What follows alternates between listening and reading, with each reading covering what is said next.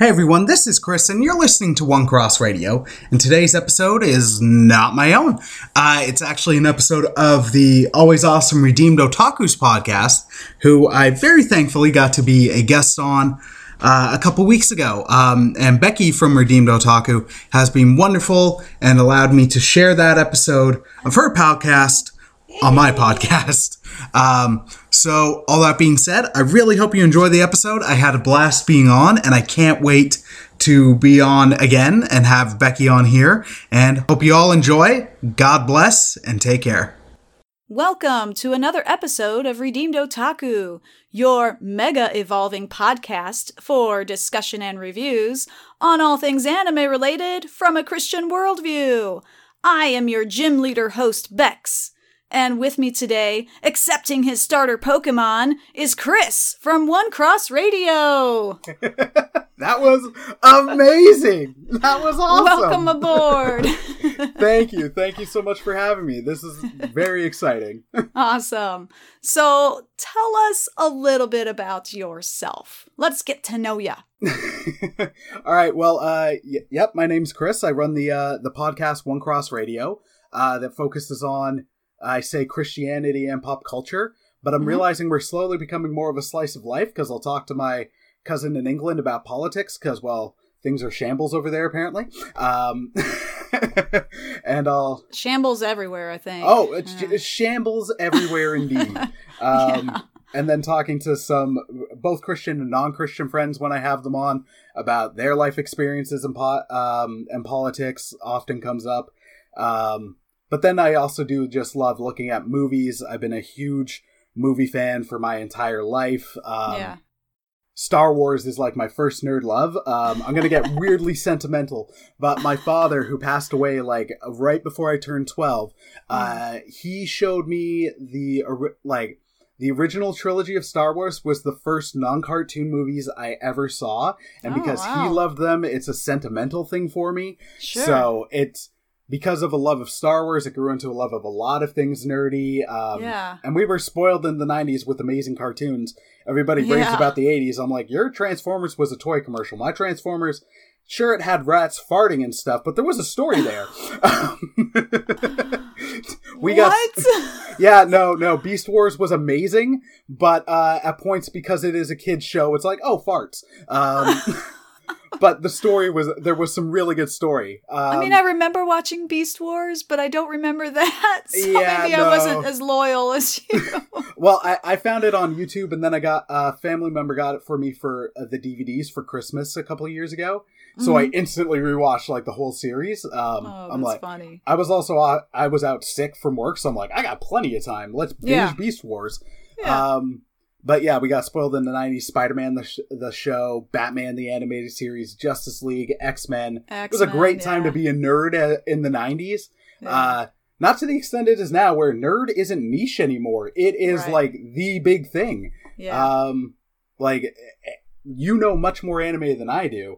But in the 90s, it was like, you could name Dragon Ball Z, Sailor Moon, and Pokemon. And then you kind of got Digimon and then Yu-Gi-Oh! But that was about it. That was like, what's that? And then now you're seeing so many references in so many things. Comics reference anime, movies reference anime. I'm like, I don't know what this is, but I know it's a reference, and that's awesome. Yeah.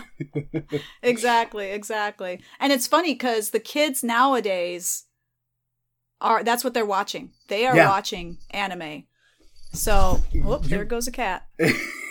Well, and I really appreciated that point out, because you guys did a couple of panels at a con recently, and I was listening to those episodes, and when you guys were pointing out the tropes and all that, I'm like, oh dang, I've been watching anime tropes for years, and I wasn't even watching the show. Yeah. I could only get so far into Goku, taking up like 14 episodes to charge up his Kamehameha, and I'm like, I'm done. Yeah. I feel like... what I remember of Dragon Ball when it was syndicated on American television,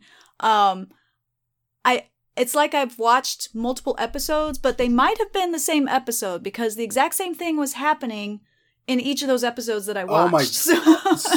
So I got really inspired with when Faith and Fandom Volume 6 from Hector Mire dropped, there was a chapter about learning the biblical principle of patience, and he was using the example of Dragon Ball Z. No way. And then I'm going to have to check that out. I've heard you mention that several times, and I need to check that out. It's I will always read those books. They're awesome. And then after that, I'm like, all right, you know what? I'm going to give this another shot. And then I'd listen to it and watch it as I'm like making food or whatever.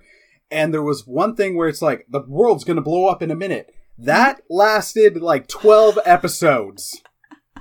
The longest minute ever. Seriously. It's just like, all right, I got to find the abridged version.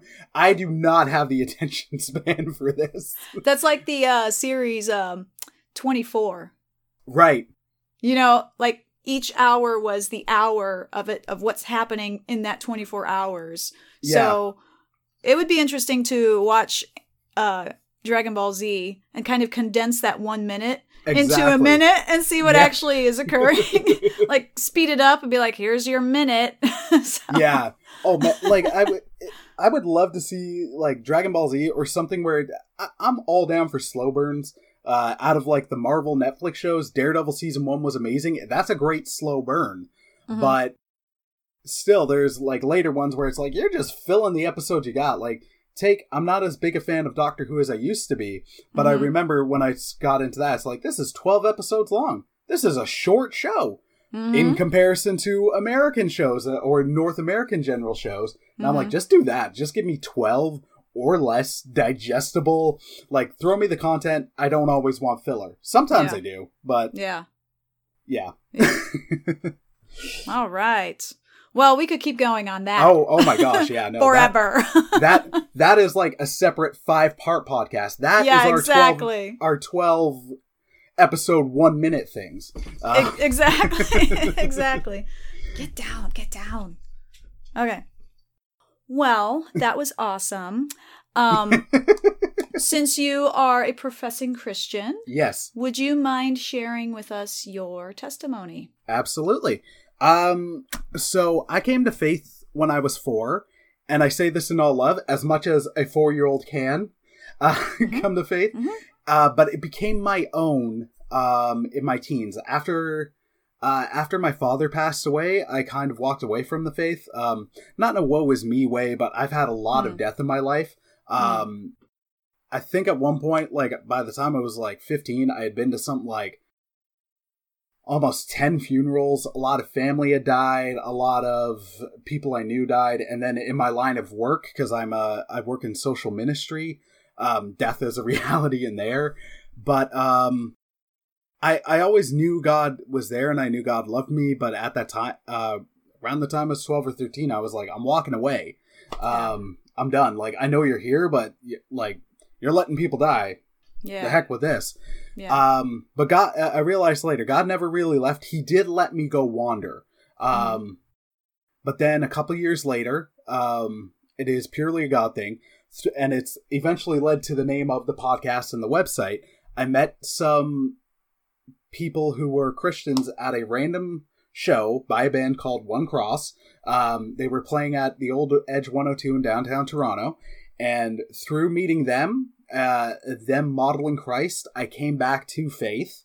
Them putting up with the goth metal kid who had like the giant friggin' afro, the spiked bracelets, the skull rings, torn jean shorts on top of jean pants, the giant biker chain, like borderline homeless looking, like not knocking. It's people. I had people putting changing my hat if I was sitting down. I'm like, no, I'm not homeless.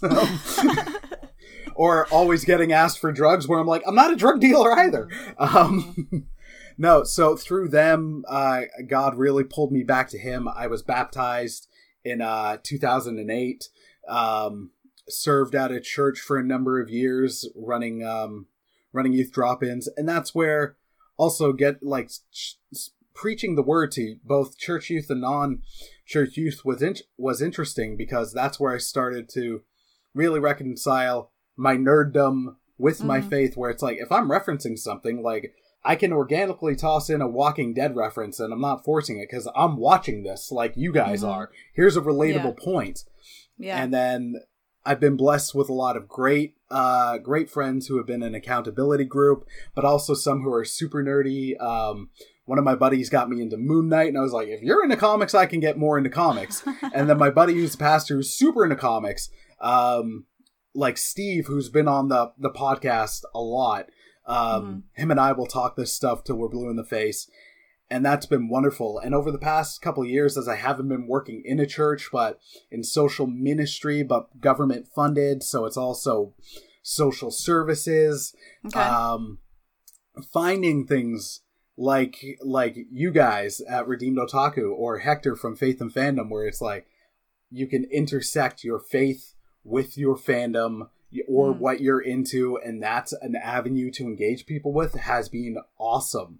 So I've even been able to talk to people as they're talking about this, and they're like, oh, you watch this? You're a Christian. Or it's like, I might not watch it, but here's a person who's got a really good shoulder on their heads with a good viewpoint.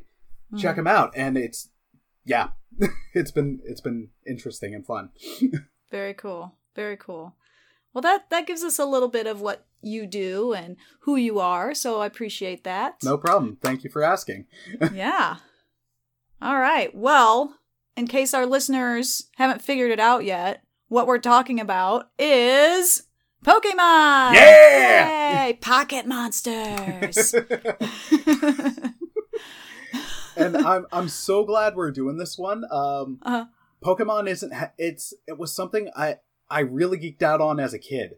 Because I was in 5th grade, then 6th grade when the cards dropped. Then the Game Boy game dropped. I still remember having the Game Boy where you had, in North America, it was Pokemon Red and Pokemon Blue, but in Japan it was Pokemon Red and Pokemon Green.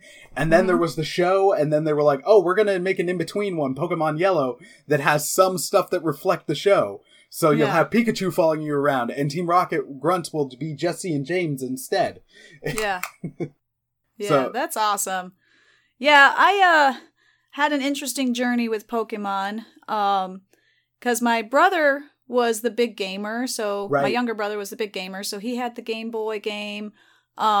We started collecting the cards and playing, like, battling each other. Yeah. So that was kind of cool. We enjoyed that, and I actually still have some of my cards from back then. Nice. Yeah. And what's funny is, I was raised conservative, fundamental Baptist, and me and my brother were already kind of on the verge of, oh, is this okay? We don't know if this is going to be acceptable or not. And then they use the word, they evolve. Evolution. Yeah, and they evolve. And so we're like, oh no, what if somebody hears us saying that my Pikachu's evolving to Raichu, So we took out the word evolve, and so when we played our card game, we used the word grow up. Nice. That's clever. Charmander grows up to Charmeleon. Yeah. Because we were so scared, we enjoyed it so much. We just didn't want it to be taken away from us, so. Yeah, no, I think definitely. That was pretty funny. And that's a creative way to get around it, because like if someone's got it dead set in their mind, and I remember some of the attitudes at that time, even because I encountered it like just last year, I had to be like, no, this isn't bad. But where it's like they're not going to sit and listen where you say Pikachu's going to evolve. It's like, no, there's a Thunderstone involved. They're not going to hear that point where it's like, there's this magic item. Oh wait, no, not magic. Oh no, you got to come up with something else, not magic. See, and that's where you can get the edge to Digimon, because they're like, it digivolved, and it's like, yes, what? Yeah, it's crazy enough that it works. It's a digital monster. Exactly. Digital. It's not real. It's not real. It's not. Yeah, no. It's got its own dimension that we go to instead. Exactly. That's how you do it. It's a Narnia of Pokemon, kind of. But right, there you go, Narnia. Just throw out Narnia and they'll be like, oh, okay. Well, unless they're extreme fundamentalists, because then they're like, oh no, that's bad too. Yeah. Like, really? Anyways, that's a whole separate podcast. I know, that's a whole nother topic.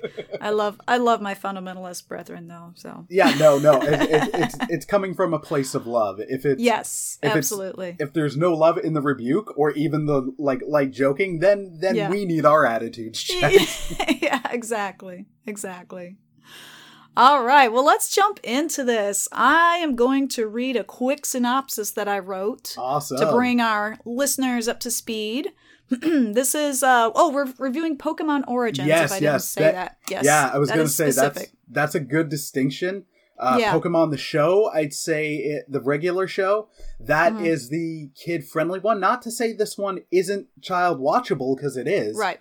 But this one is, I'd say this is the deep cut. This is the deep cut one, because it's set up like the games, like the...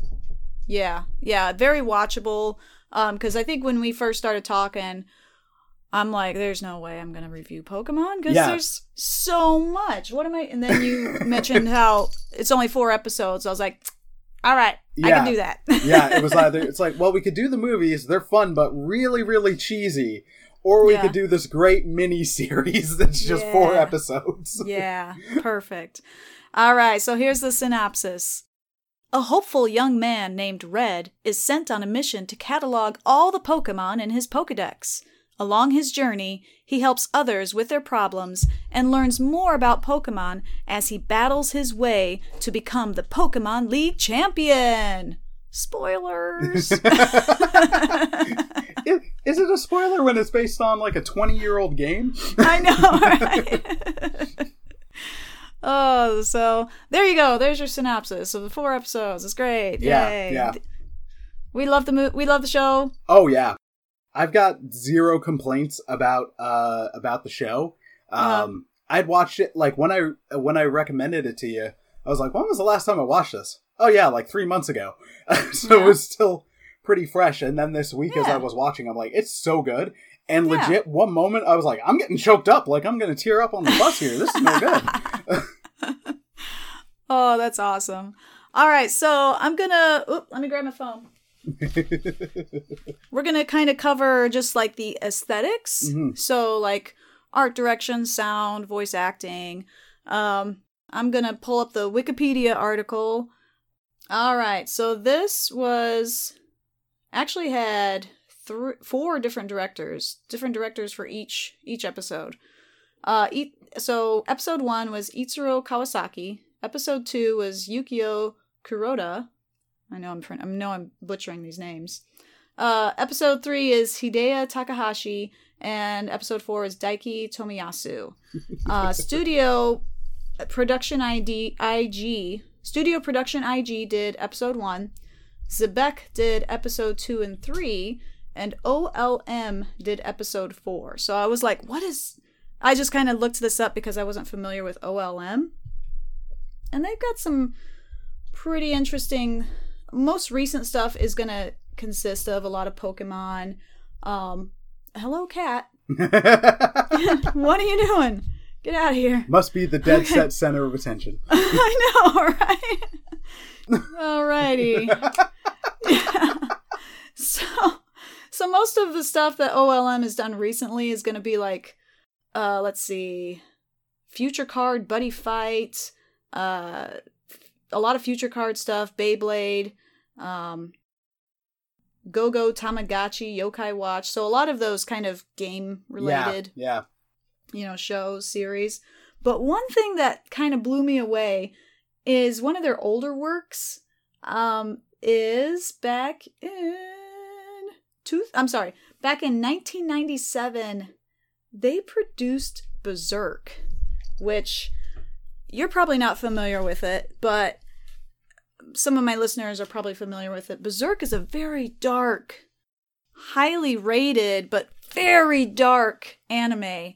So I just found that interesting that they were involved in that, what some would call it a masterpiece, right. That show, and then they do this Pokemon, and now they're doing all these gaming shows and kind of kid-friendly, family-friendly shows. Well, that was, I had a similar realization when I finally recognized, like, Robert Rodriguez, the director, like, I knew him from, like, Once Upon a Time in Mexico, Desperado, Sin City, and then it's like, oh, he did the Spy Kid movies. He did all 4 of the Spy Kid movies. Yeah. I'm like, wait, what?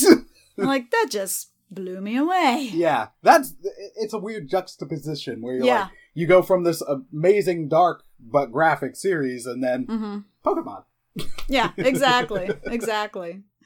I watched it on Prime, Amazon Prime, because I could get a free trial because they have like a separate subscription for Pokemon. Oh, okay. So I did the free trial for Pokemon and watched through it. So it's available on Amazon Prime with the Pokemon subscription. And it was the English dub. Did you watch the English dub? Yes. I have seen the Japanese dub. That was the way I originally saw it.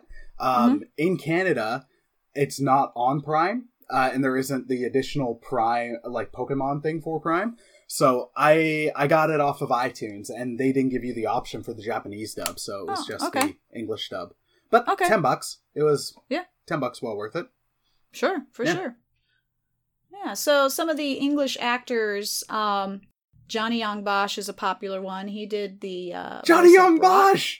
Yeah, my boy. Brock. I didn't know that. Sorry, I get excited anytime a Power Rangers guy shows up in anything because I'm like, yeah, Power Rangers. No, and that dude was awesome.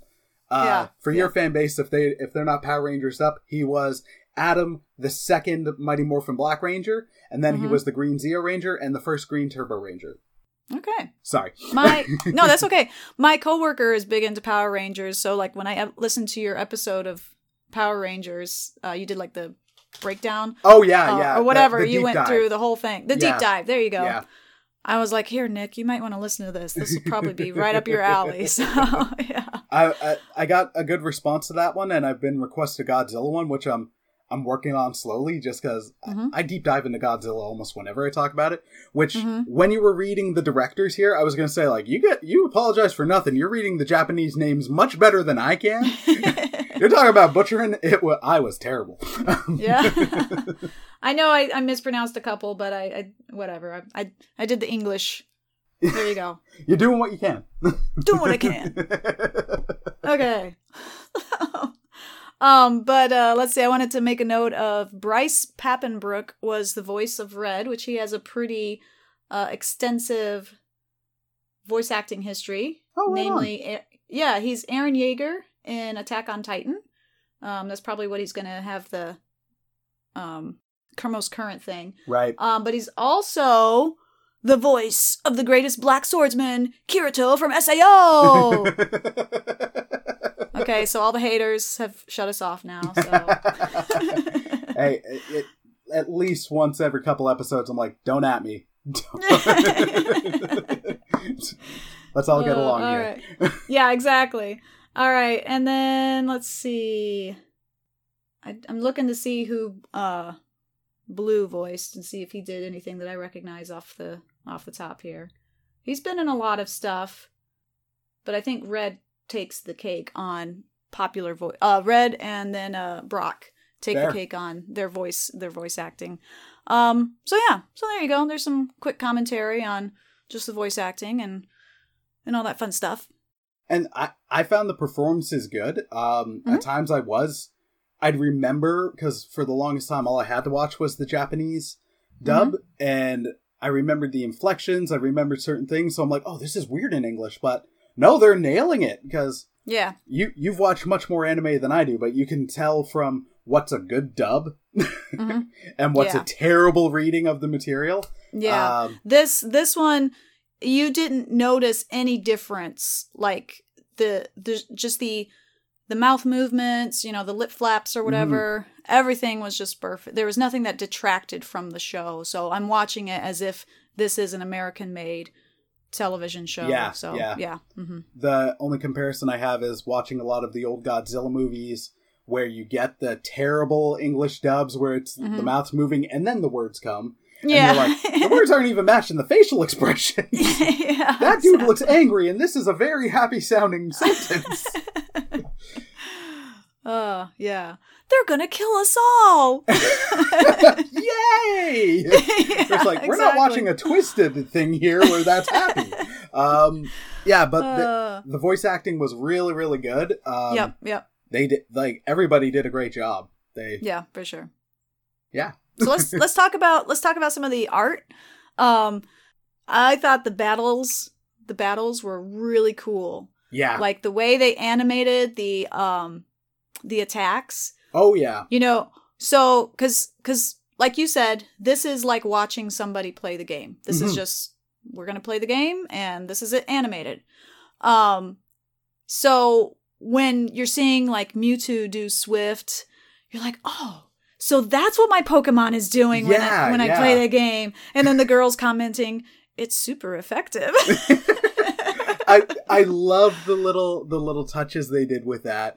And it's even a step up from the animated, like the long running animated show, or even some of the movies, where it's like when you're playing the game and it's like, it dodged. You just see it standing there, but then it's the text. Like, they animated it so well with the battles. Where I'm even thinking of the Charizard, Red's Charizard and Blue's Blastoise, where it's just like, it just sidesteps it and you're like, whoa! Yeah. So that was really cool. The battles were engaging. The animation was great. High quality. Yeah, it was good. If they would do something like this for every generation of games, because I only played up to Silver and Gold, because then I never got a new Game Boy, so then I couldn't keep up. But I would be like, do it. I'll watch everything. I know you're at like 500 and whatever thousand number Pokemon now, because I play Pokemon Go, and I'm like, this is just a squirrel now. Like, I'd still be in if you did it, but if you could do a series like this, like maybe not a million episodes long, but I'd still be in. It's really easy to get dialed into. Yeah, for sure. Okay, so anything else that you wanted to add on just art direction, music, anything like that? Can fall under that? Actually, yeah. One of the things I loved that they did, because again, I think it ties into it being about the game and not the show, is that the Pokemon didn't, like, they made animal noises. They just kind of like roared or made like happy cooing noises. Or in the case they didn't just repeat their name. Like, no, exactly. Where it's Charmander. Where you're like, okay, that kind of works and it makes sense what you're going for, but I'm 30 years old at this point, like, and I'm not as dialed in as I used to be. Yeah. Whereas with this, it's like, if you did this, I'm in. But also, like, it let you emote more. The Pokemon themselves emote more. I found that helped you get more engaged. The moment that legit, like, I was tearing up at was the second episode, where like, you had the Marowak, and I feel like we're going to talk about this later. The Marowak sacrificed itself for the Cubone, and then later when it's the Marowak Ghost, and it reunites with Cubone, and then Cubone's looking up, and you're just hearing the noises, and you're like, I'm feeling what you're feeling. Like, it's if it was just going like, Cubone, I'm like, it wouldn't be the same. But it's sad noise. I'm like, oh my gosh, I just want to pick you up and hold you.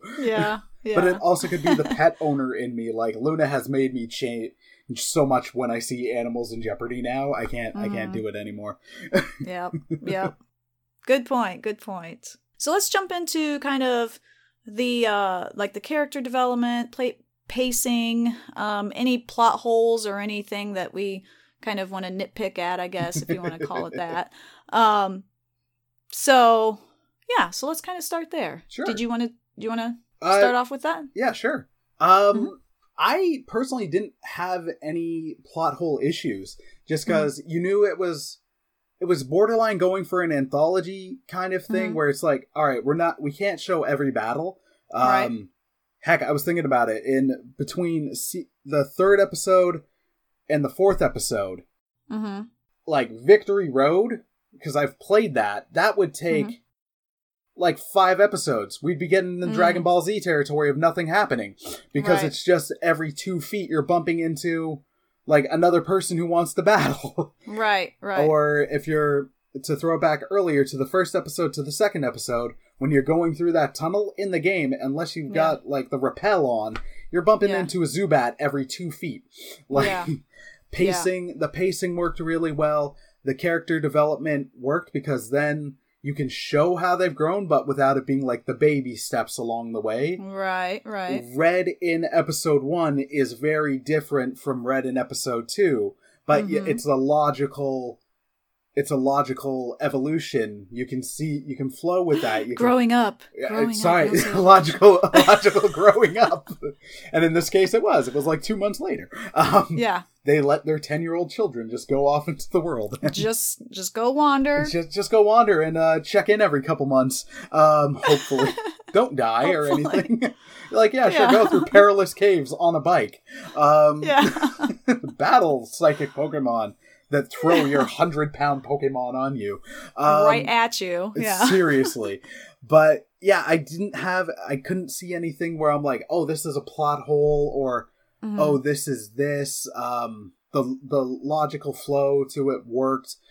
Pacing-wise, I'm like, you don't need to see every gym battle. You don't need to see all the Elite Four battle, because if it's just an episode of battles, that gets boring. Battles for battle's sake, unless there's, like, emotional weight to it. Right. Sure, it's fun to watch for a bit, but when you get to the third one, you're like, why is this still going on? Yeah. That's a good point, because I did have that thought of, because I didn't know what I was jumping into when I first started it. You know, I was just like, oh, Pokemon Origins, 4 episodes. Yeah, let's see what this is. And then when they're calling them Red and Blue, I'm like, oh, so we're doing the game. Okay. And then at the beginning of each episode, where they kind of give you a summation of what occurred to get to this point. And then at that 4th episode, when it talks about, oh, and I defeated the Elite Four, and I'm thinking, where's this? Those are like some big battles. Why aren't we doing this? But that's a good point, because they weren't really integral to the overall story of Red and his development as a character. And we were about to get the battle with Blue, which was also done in montage. And then the big battle with Mewtwo, where it's like, you've got the weighty stuff to do. Yeah. To throw a dig in at a movie, it's part of why the 3rd Hobbit movie sucked so bad, because it was just like 2 hours of a giant fight. I'm like, there's no emotional stakes to this. I don't care about any of this. We refused to watch the 3rd Hobbit movie. If I could, I'd take them all out, but, you know. Yeah. It was one of those situations, because I am very easy to please, right? So a lot of the times people have complaints about stuff. I'm like, oh, I kind of like that. Well, I was going to say, you stand up for The Last Jedi, so there's evidence for that. Yeah, exactly. and also, I just listened to your episode on Fallen Kingdom, and I just have to say, I came this close to canceling this episode and be like, nope, forget it. You're trashing on Fallen Kingdom. Get out of here. We're no longer friends. I'm rocking a Jurassic Park shirt as we sit here. There you go. Okay, so that was a side note. No, definitely. Yeah, but The Hobbit was one of those rare times where I'm actually walking away from it angry. Like, this sucks.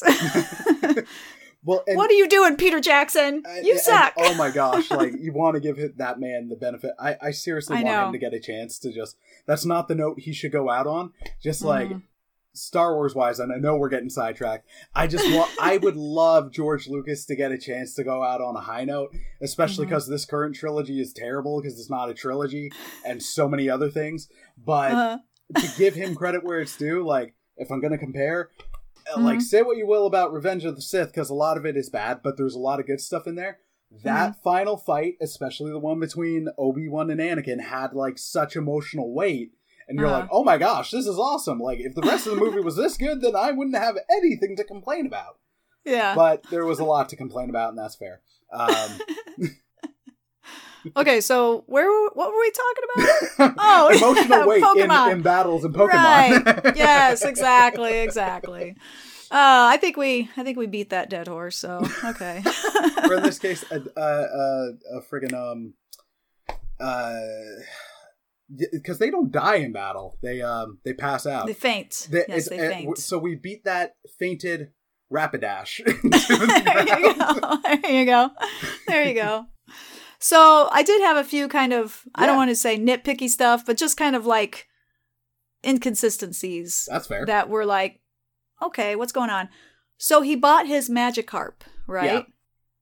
who's selling him the Magikarp? Is it somebody associated with like Team Rocket? Because isn't that what Team Rocket's all about? Like selling Pokemon? That I think that is more that I didn't have a problem with. I'm like, oh, there's so much game references where it's like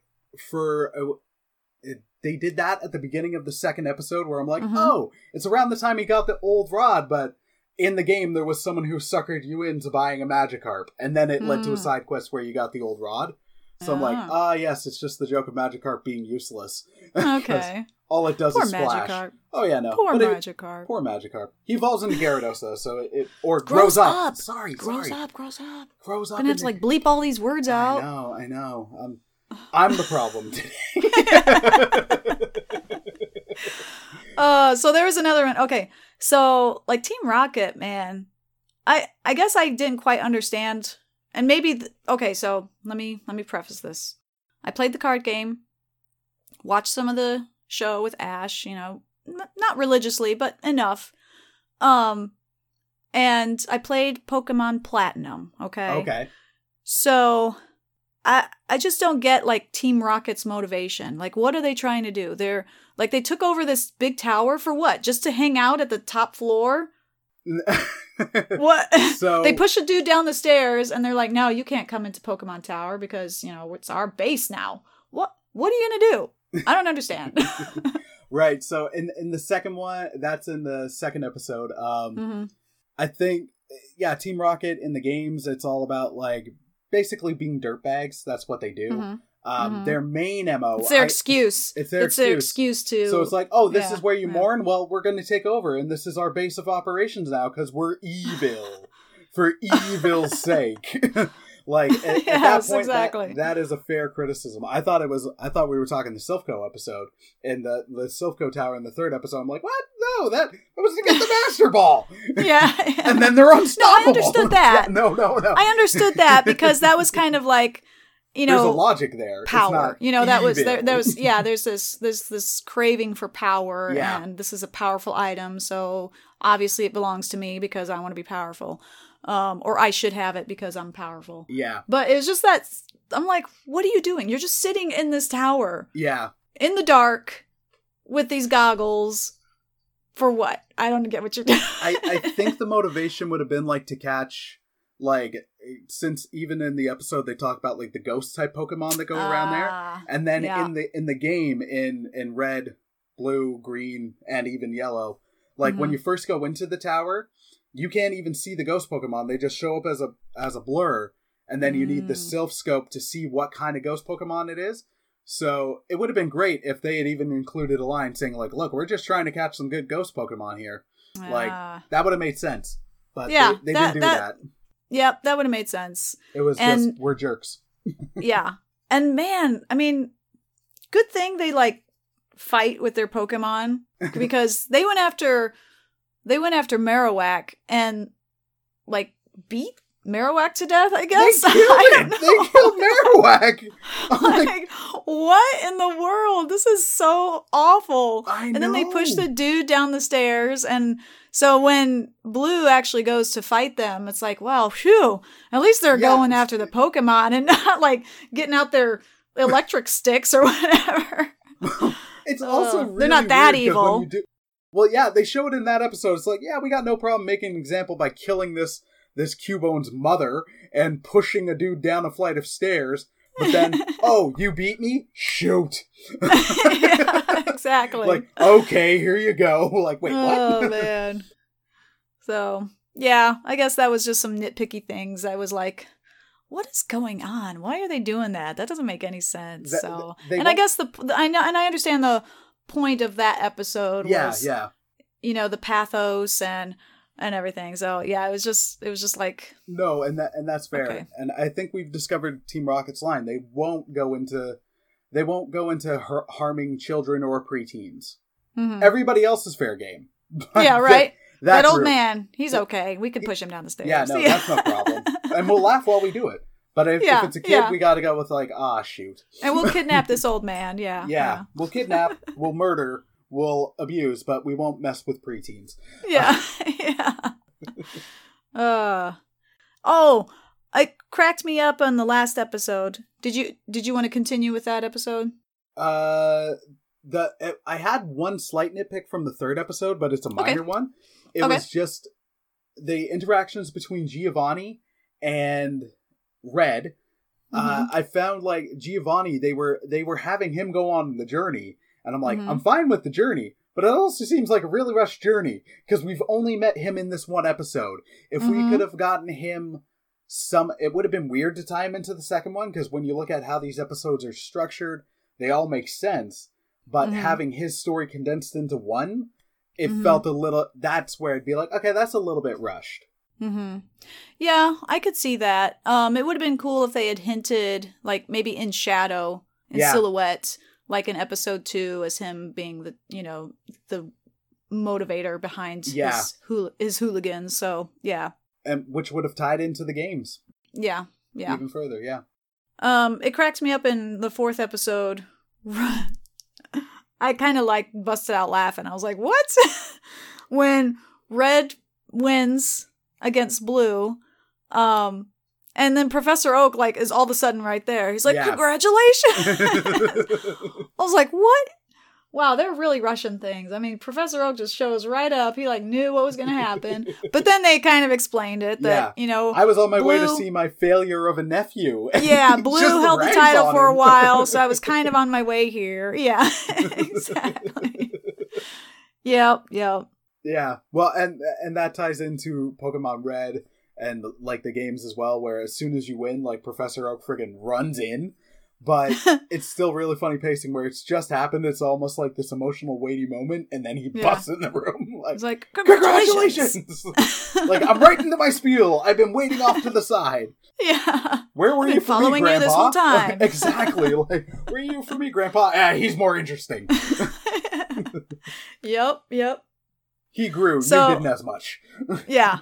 I think the last scene when they're all sitting together and Red comments, he's like, wait, there's still Mew out there. Yeah. I think it would have been, and you see Mew, and that was fine, but I think it would have been better and kind of shows you that there's a continuing story. Yeah. More so if it's shown Red and Blue kind of running out the door, still in competition. Yeah. What and they went for that, like, they almost went for that just with Blue saying stuff of like, oh, it should have been me, where it's like, they're showing Blue grow, but very slow. Yeah. And it still harks back to the competition. But if they had just looked, one of the things I loved about this show is even though they were competitive and Blue was very arrogant, you still saw like a good person there and almost like a brotherly friend relationship where they still looked out for each other. I'm with you, if they had looked up and smiled and didn't say anything and both just bolted, I would have been like, yeah, no, awesome. Yeah, exactly. Exactly. Yep. That was all I had on kind of that. Did you have anything else that you wanted to cover? No, not really. You covered everything. Like, if they wanted to do an updated version of the Poké-Rap, I would have been game, but it wouldn't have been necessary. It would have definitely been a very different tone than the rest of everything. Yeah. But I still would have been like, I'm in spades. Yeah, exactly. Yes. All right, so let's kind of do a little bit more of a deep dive into some of what the show is portraying in regards to the overall conflicts, the worldview, kind of the philosophies and different things that are driving and motivating the characters. So, let's talk about Giovanni and Blue. Okay, ooh, interesting. Yes. So, Giovanni, let's talk about his arc, his character arc and episode. Because he's the boss of Team Rocket, right? Yeah. And his whole thing was power. Oh, yeah. And in his battle, if I'm going too fast, you can slow me down. No. In his battle with Red, he's like kind of commenting in his head, like, why am I so driven to, fight this kid? And, just kind of like, what is going on? I'm feeling these feelings that I haven't never felt before. Or, so it was kind of this whole idea of he had something as a kid first starting out on his Pokemon journey. Yeah. But somehow, like, lost that thing. Yeah. And Red now is kind of showing him or reminding him of that thing that he once had. Yeah. So what are your thoughts? I like that a lot. That kind of thing can be shoehorned in to stuff too much. A non-Pokemon example is Guardians of the Galaxy 2, when suddenly Yondu is like to Rocket Raccoon, like, "You're me." I'm like, really? This is just in this movie. Whereas this, it made sense. Because Giovanni, they don't ever go into his backstory much, and he's always just like a bad dude. Not Emperor Palpatine level bad, or for Dragon Ball Z Frieza, or you'll do all the better references for anime than I will. Like, it worked. I liked that idea of seeing something in yourself. Like, sometimes our worst behavior, like, it's a common phrase, the things you don't like about yourself are the things that are going to annoy you, or the things that you wish you had are also going to annoy you. So seeing him realize, like, I used to be like this kid, I'm like, that's relatable. That's a really cool idea. And then you're going on the idea of, like, you've lost yourself. I'm curious about how he got from being Red to Giovanni. Right. If you want to do a prequel basically series on that, I'm in. I would assume he was the one who started Team Rocket. Yeah, so it wasn't that he became the boss of Team Rocket, but he actually, that's what I would assume, that he started Team Rocket. What hurt you, Giovanni? Like, that's what I want to know. Exactly. What hurt you? What broke you? Exactly. And it's funny because we didn't get any interaction between him and Blue, even though they did fight. Yeah. They did battle. Yeah. But it was definitely Red who brought back something in Giovanni that he once had as a child. So, and that's something they hark on throughout the show, where it's like, and I know we'll talk about when we talk about Blue, he's not doing anything necessarily wrong, but it's how he's doing things. Because with Red, it's just, oh my gosh. With Red, it's just this, like, earnestness love that for Pokemon and everything that's just radiating from him. Yeah. He's just like, no, I'm in this, but it's not even anything he really wanted to go for in the first episode. He's like, well, no, I want to go and just complete the Pokedex. Yeah. But then he fell in love with it as he kept going. Yeah, exactly.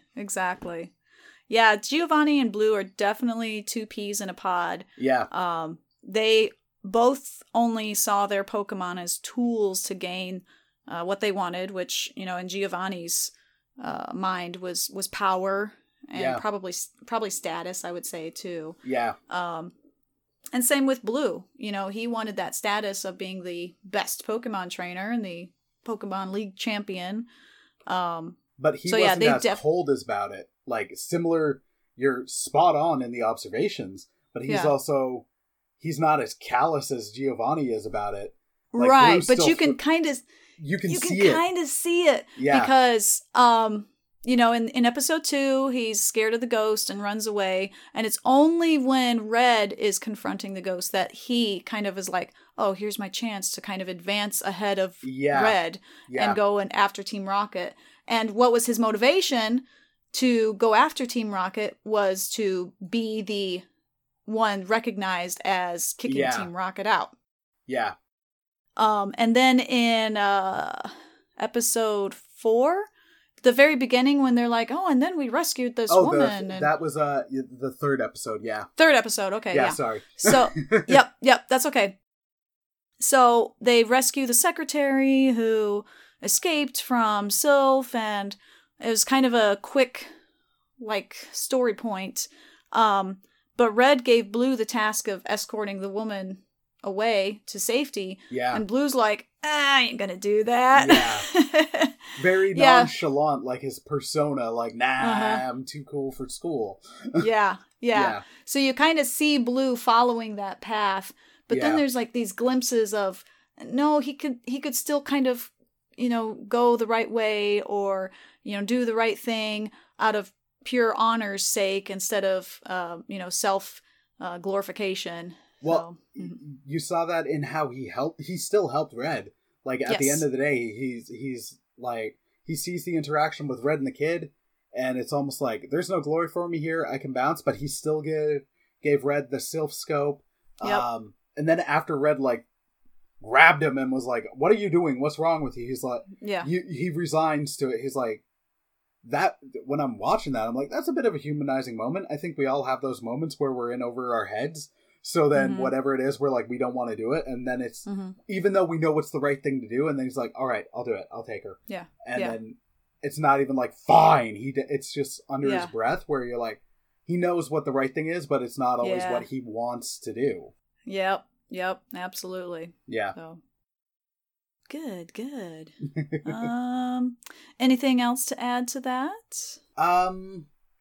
It's weird. I as much as this is like a perfect in a bottle miniseries, as we're talking about it, I'm like, I wouldn't mind it to keep going just to see how they flush out the characters.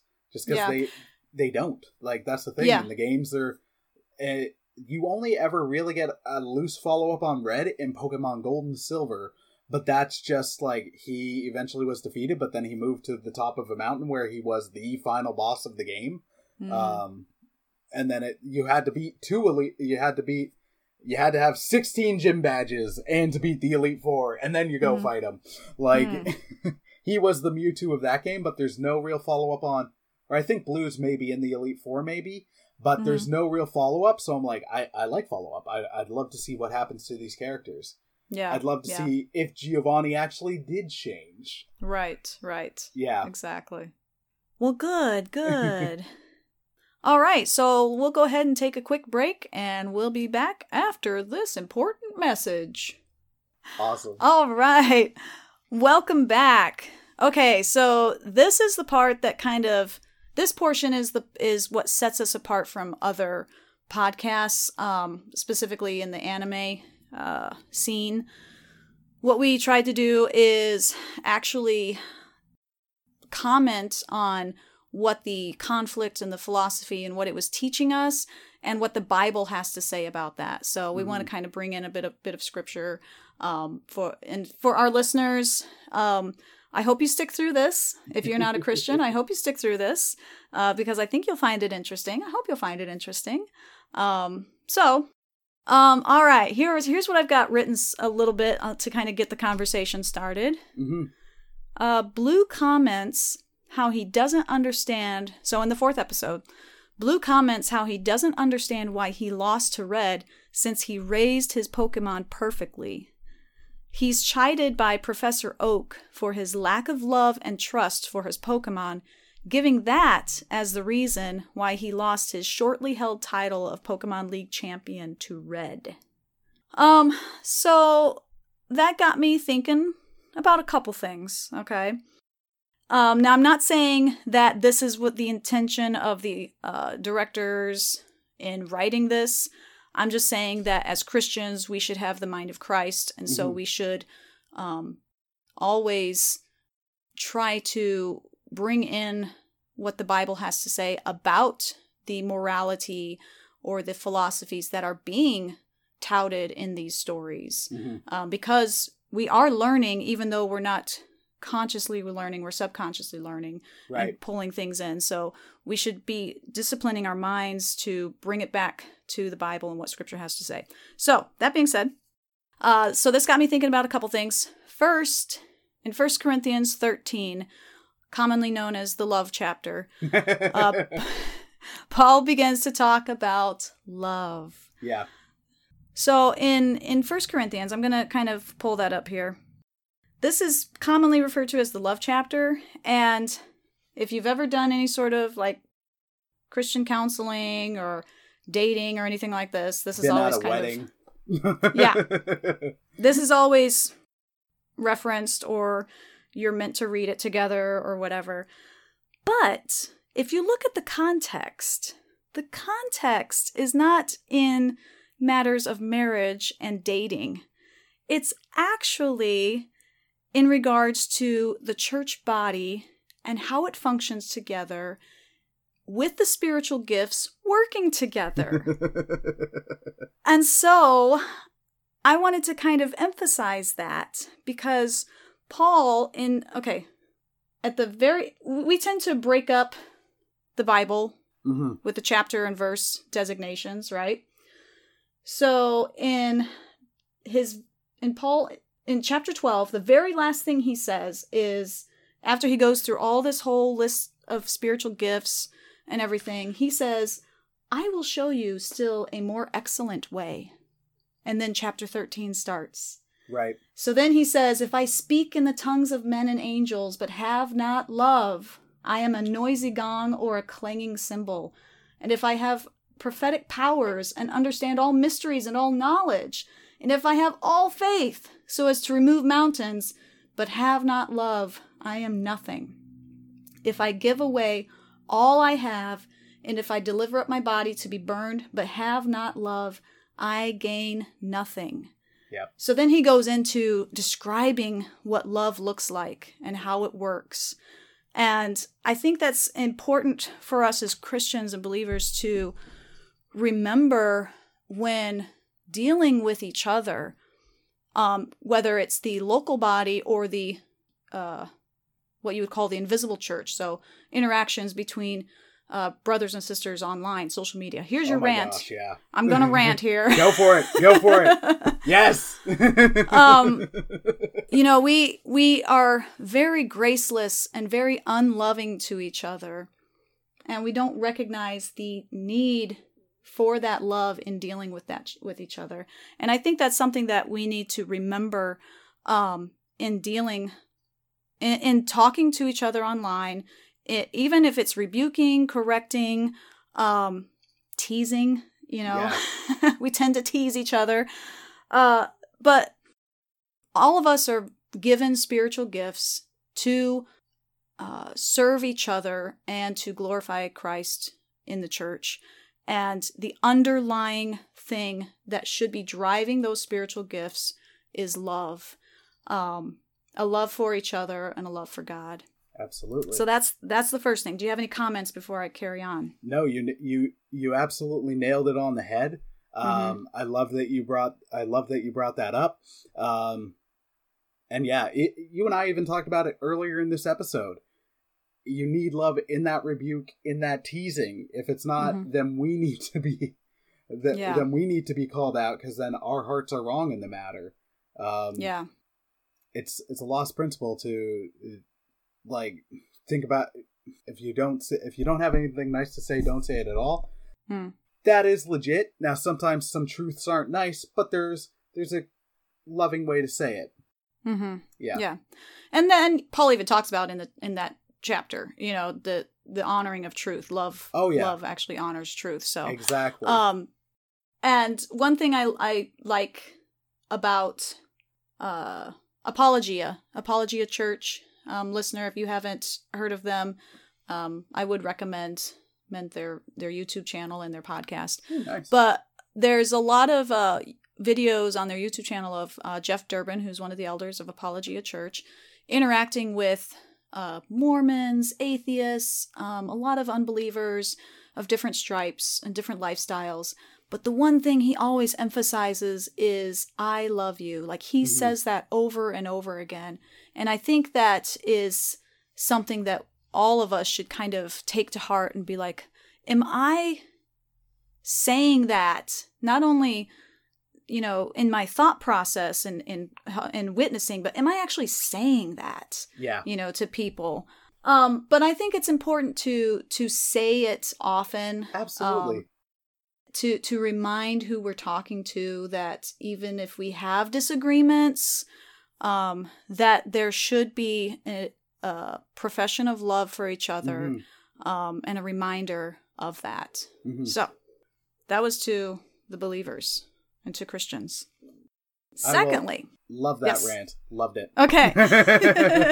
I will co-sign. Okay. So I said that there was two things, right, that this got me thinking about. So secondly, the story of the rich young ruler in Matthew 19, verses 16 through 22. It's also found in Mark 10 and Luke 18, but I'm going to read from Matthew. And if I'm reading from the English Standard Version, for those of you who need to know that. ESV represent. So, starting in verse 16. And behold, a man came up to him saying, Teacher. Oh, we gotta do a voice. Teacher, what good deed must I do to have eternal life? Does he sound like Giovanni? Does that sound like Giovanni? Yeah, we'll roll with that. Okay. It's deep enough. It's working. It's working. Okay. All right. Teacher, what good deed must I do to have eternal life? And he, being Jesus, said to him, Why do you ask me about what is good? There is only one who is good. If you would enter life, keep the commandments. He said to him, so the rich young ruler, Which ones? And Jesus said, You shall not murder, you shall not commit adultery, you shall not steal, you shall not bear false witness, honor your father and mother, and you shall love your neighbor as yourself. The young man said to him, All these I have kept. What do I still lack? Jesus said to him, If you would be perfect, go, sell what you possess and give to the poor, and you will have treasure in heaven, and come follow me. When the young man heard this, he went away sorrowful, for he had great possessions. This is an awesome text. Oh, yeah. Because it shows us two very specific things about this young man. So, according to the young man, he kept the law perfectly. Mm-hmm. And what's interesting is Jesus lays out the last 6 of the 10 commandments when in regards to our relationship to each other. And then he said, I've done all these things. And then Jesus replies, okay, well, go sell all your possessions and come follow me.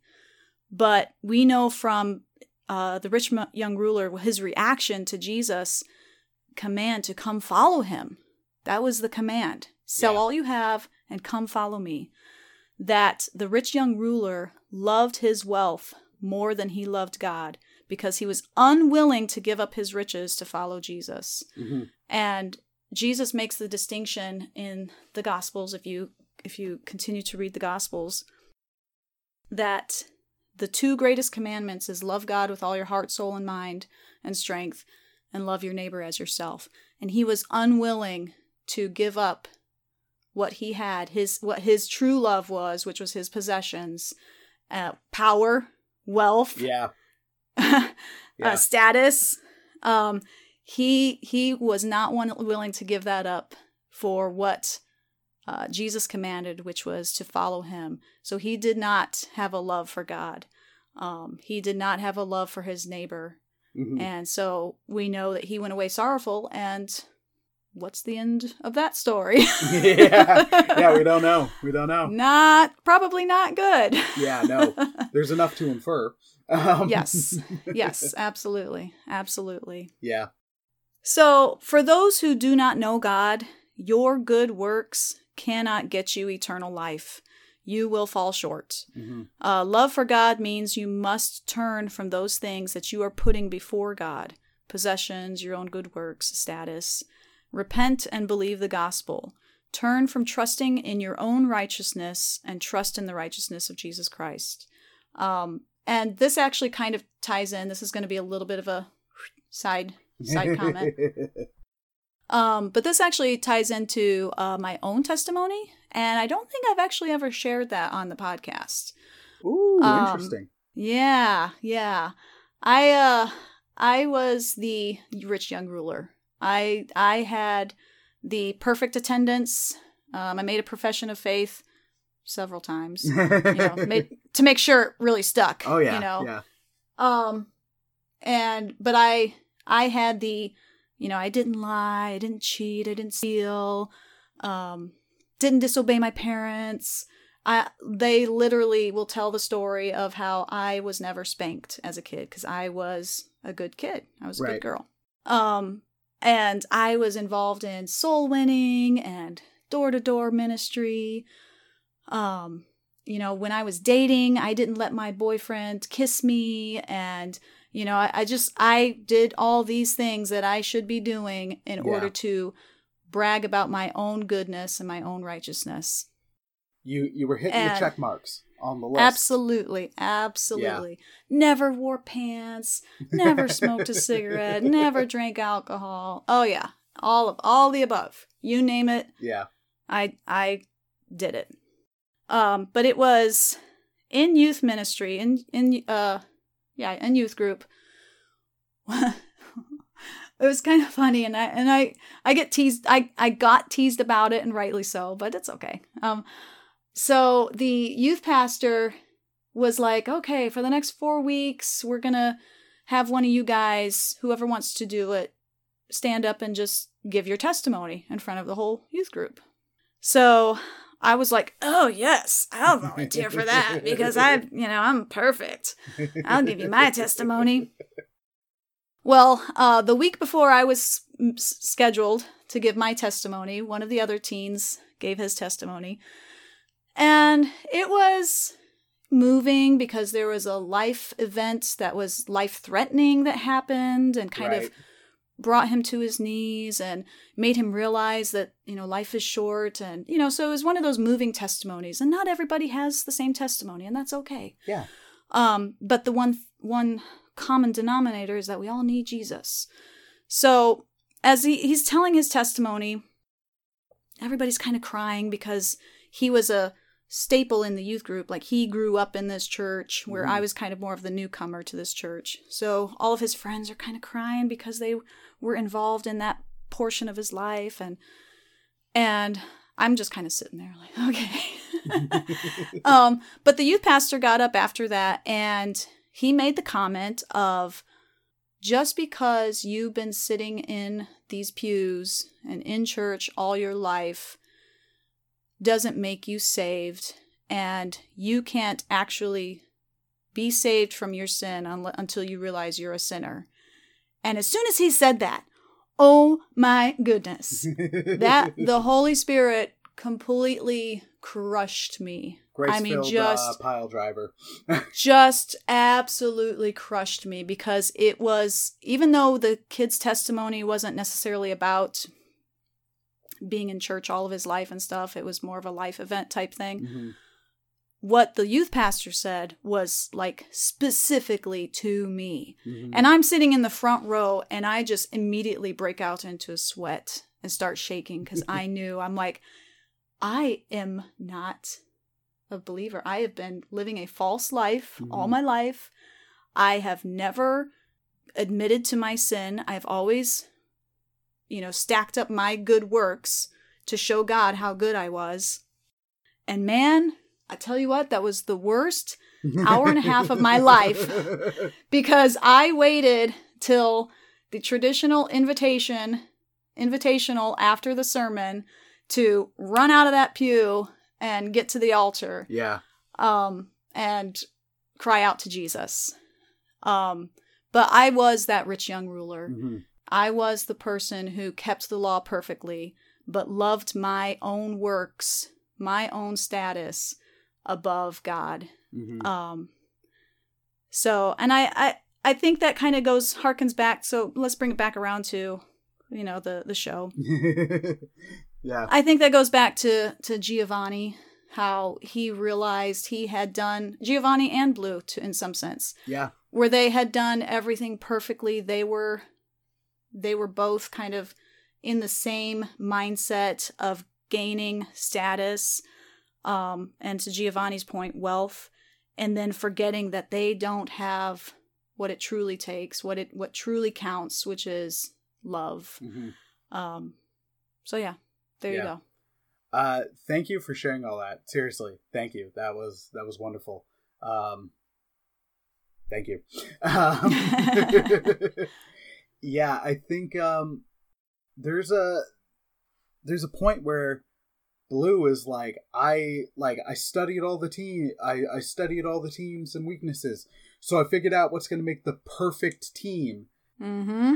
But then at the same point, it's like Red with his team, and when you see his Pokemon, for me, I'm watching it as like, why is Scyther on there? Yeah, right. Like, not knocking Scyther's fine, but even harken back to his first battle, where it's like he's using what he's got. He's throwing Rattata up against an Onix. Yeah. But as the battle's going, you see how much he cares for his Pokemon, and he believes in them. and it's his love that's fueling the battle. Whereas with Blue, he's got the knowledge, he's done the study, but he's not living it. So many Christians, myself at points as well, as much as I wish it wasn't the case, you can be like, well, I've studied the Bible, I know what it says, I can fall back on that. But if your heart's not living it, there's a marked difference. Oh yeah, there's a huge difference. So that's a good reminder to all of us. I might not have been the rich young ruler, but I think another biblical story we can all relate to is the prodigal son. And we look at the prodigal and we're focused on him, but at Urbana they mention a person preaching about the prodigal son was also like, sometimes we like to think we're the older brother, but the older brother has just as much sin, pride, and all that, whereas the person that we need to emulate the most and try to learn from the most out of the story is the father, who's running out like buck naked, basically, and he doesn't care. He's there to love his sons and accept them and help them and mold them and help them grow. Yeah. I like how you said sons. Yes. With a plural, because like you said, we tend to forget about the older brother and what we can learn from the older brother as well as the younger brother. Yep, exactly. Absolutely. To tie it into the show, at times we can be like, oh, we're Blue. We're not even intending to have his arrogance, but it's I know what I'm doing. I've studied for this. I've prepared for this. I'm good. Whereas then you got Red, the novice, like, who might be novice in some of this stuff, but he's got this earnest fire. Like, he's got this earnest fire and passion. And in this case, it's for Pokemon and not for Jesus, but there's correlating relations, as I'm sure we'll talk about more. But there's some really good stuff there. And again, that's something I know I've said to you, and I've said to Hector. That's something I love that, like, you guys do and Love Thy Nerd does, where we can see how there's all these biblical examples in these things that frankly probably aren't intending it. But there's a lot of things we got that we can pick this up from and seek godly wisdom and encouragement from. So again, thank you for doing this. Yeah. So, yeah, I don't have anything else. Okay. Yeah. That was it. I'm at the end of my notes. Oh, okay. So. The thing I'd like to toss out is, as I'm seeing some scriptural stuff, it's, again, love. And in the case, I noticed a lot of sacrificial love throughout the show. I get the prime example being Marowak, sending Cubone away. As much as we like to, like, imagine animals wouldn't do that, when you think about animals in the real world, like, no. They don't have any concept of that. Like, a parent would be protective of their child, but there's also stuff in the animal kingdom where it's like, there's also survival. So it was that. It was Red actually, like, going out of his way to reunite Cubone with its mom, and once it realized what the ghost was, it's like, we don't need to battle. And he's not doing any of this for glory. In the battle with Mewtwo and Charizard, like, he sees Charizard falling and he jumps under. I know. He goes right under, and I'm like, how are you not dead? He's like, I'm fine. Yeah. I'm like, you definitely have a cracked rib. If this was real life, you're dead. You are crushed. Yeah, exactly. And to give as much as I'll poke fun at the long-running kids show, like, they do that stuff in there as well. In the first episode, which has been recreated in a great movie, Pokemon I Choose You, because the Japanese movies now are kind of in not remaking territory, but abridged version territory, and it's interesting and good. Like, Ash would take a blow for Pikachu. Like, Ash did everything he could. Charmander, where if the flame goes out on the tail, Charmander's dead. Like, he's doing everything he can to keep it alive. And he later does it with his Charizard, who evolved grew up too fast and resented Ash. Because he's like, I'm too cool for you. Which Charizard was amazing, so it's kind of accurate. But he wouldn't listen to Ash. And wow, there's a correlation with kids growing up too fast and not listening to their parents.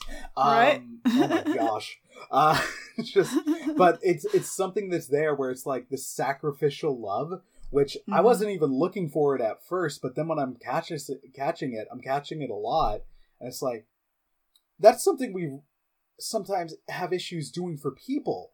And in this show, this character just selflessly does stuff for people and Pokemon, which for us, it's like, you're a cat owner. I know how much you'll do whatever you can to take care of your kitty, just like I will. Speaking of, exactly, just like for us with Luna. But at the same point, like it's a Pokemon that's not his. It's just Pokemon and animals in general. He has this love where it's like, this dude is modeling love and also like sacrificing potentially financial gain.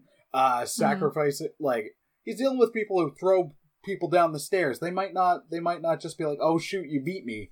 Like there's a lot there where I'm like, dang, like I don't think you're going for any of this, but there's some depth there. So there's a lot of good stuff in this show beyond just the, oh hey, here's a great callback to the Game Boy games and all that. Like there's some deep matters. Yeah. And it's funny because I come from, I tried to train my mind, with the Bible. And the Bible tells us in Romans 1 that, we all know that God exists. We are without excuse. And we're created in the image of God. So we, even in our fallen state, we reflect certain attributes of God. And here we have a, for lack of a better term, pagan people group, Japanese people. Absolutely. And they're writing these stories that are reflecting what the Bible defines is what love is. Love is sacrificial. Greater love has no man than this, than that he lay down his life for his friends. So, even in a pagan-minded, a pagan ethnic group, they are reflecting the image of God in their storytelling by adding in these elements of sacrificial love and biblical love. So yeah, really cool stuff. Absolutely. And that's the extent. That's it. Yeah. That is awesome. Yeah. So listener, I hope you enjoyed that. If you have any questions or comments or anything, you can reach out to me at redeemedotaku@gmail.com. I'd love to have a conversation with you and continue this conversation. I hope you do that, listener. So yeah, that'd be awesome. Yeah. So now we're kind of wrapping things up. Here's how I like to rate the reviews that I have or the shows that I have. So is this a Redeemed Otaku masterpiece or nah? My rating, overall, very enjoyable. Made me want to break out my DS and play Platinum again. I would recommend this for any Pokemon enthusiast, and it can be enjoyed by any age group. Even though it kind of deals with that death with Marowak, I think that the sooner a child learns about that, the better. Yeah. And I think it can be taught in a safe manner in shows like this. So it gave us some good points of discussion in the theology segment, which is always a bonus. And so my rating is that this has been the best episode we have ever done.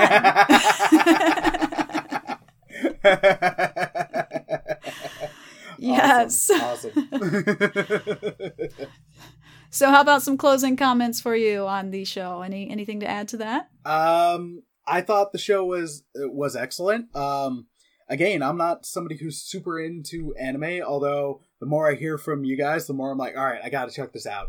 I got to give it more of a shot. I'm at the point now where it's like, it's similar to video games. If it's something where it's already based on something I have a love for, then definitely color me interested. But in this series in particular, I want more. Give me more. Most of the time with shows and stuff I like, as much as I want more, I'm also like, I don't know. For every great thing, there's a Batman and Robin like right around the corner, or Sam Raimi original 3 Spider-Man movies, or whatever. Like, let's be cautious. Whereas this, I'm like, no, if you can do that again, give me more. I will be Homer with the donut thing. Just like Pokemon Origin all day. Yeah, no, I really, really enjoyed it. I think you can be of any age group, and you can be a Poke novice for this. There's the aesthetic of the show is great for people who did grow up with it, who remember the games, or even the later games, because some of the stuff is still the same. But it's a great gateway. It's stuff where if you've grown up with it, there's the deep cut references. If you're a kid, the only thing might be like, oh, I thought they said their names instead of roar. But there's the rest of the stuff. And they're doing stuff in the death in a good way, where it's not going to be as traumatic as Mufasa dying. Right. Because every time I see that, I'm like, yo, start breaking out in tears. Oh my gosh. Like, Bambi's mom doesn't do the same thing for me, because weirdly in the movie, the rest of his life gets a lot better after it. I know that's not what they intended, but like 2 minutes later, he's the Prince of the Woods. He's got his girlfriend and everything's kosher. Like, it's like, whoa. I don't think you meant to do this, but with this, it's like there's closure, there's sadness. It explores all those things well, without the weird way I just put it. Where, I think we've nailed the nail on the head here. I'm trying to figure out a Pokemon way with it, but I can't words anymore. We nailed that coffin shut. Or, no, you don't nail a coughing, but I can't figure out any more Pokemon puns. I'm trying. But oh, jeez. Oh, this is awesome. This is awesome. All right. Well, you heard it here, guys. Go check it out for sure if you haven't watched it. Absolutely. All right. So, yeah, what do I do next? Oh, okay. All right, so follow us on Facebook, Twitter, Instagram, and YouTube. Join the Facebook group Reformed Anime Hub if you are interested in talking more about theology and anime, or if you just want a safe group to talk about anime without all the junk. You can join us there. Make sure when you do join, you fill out the questions, and you can always put in there that I sent you. All right. And again, you can email us at redeemedotaku@gmail.com, and you can leave us a voicemail at 773-980-6088. All right, Chris, it is your turn. Where can we find you? Plug anything you want to plug. You got it. What you want? What you got? What I got. All right, so you can find me on Instagram at 2099OCR. You can find One Cross Radio on Facebook. The podcast is where most podcasts are, with the exception of Lisbon, actually.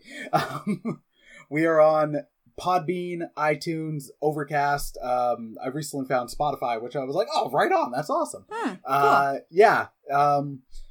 You can always hit up the website, 2099 One Cross Street at gmail.com. That's the email, actually. So you can find us there. But the website is 2099onecrossstreet.com. Comments are disabled there right now, so if you want to drop me a comment, please do. Hit up the email, that'd be great. Or if you comment on the Facebook page or anything, I'm happy to get back to you, because I love the dialogue. It's a lot of fun. Actually, through comments is how this happened. Like, us interacting over Instagram, and then it's been so much fun. And I'm going to put up an invitation out. I would love to have you on One Cross Radio sometime. Oh, awesome. I would love to to be there with you. So yeah, awesome, excellent, sweet. We'll definitely have you back on the show. Oh, I'd love it. Would welcome you back on the show. Yeah. Thank you. It has been such a blast. I've never been a guest, and this has been so much fun. Awesome. Well, thank you so much for coming on the show. No problem. Thank you for having me. And thank you so much for all your thoughts. And it was awesome. I loved it. Awesome. And thank you to all of our listeners for listening, because I tend to forget that I'm doing this for people to actually listen to. So I must thank the listeners who are listening to the show. Yeah. All right, guys. Well, that's all I had. Until next time, redeem your love for anime by turning back to the truth found only in God's Word. Say goodbye, Chris. Peace out. Take care.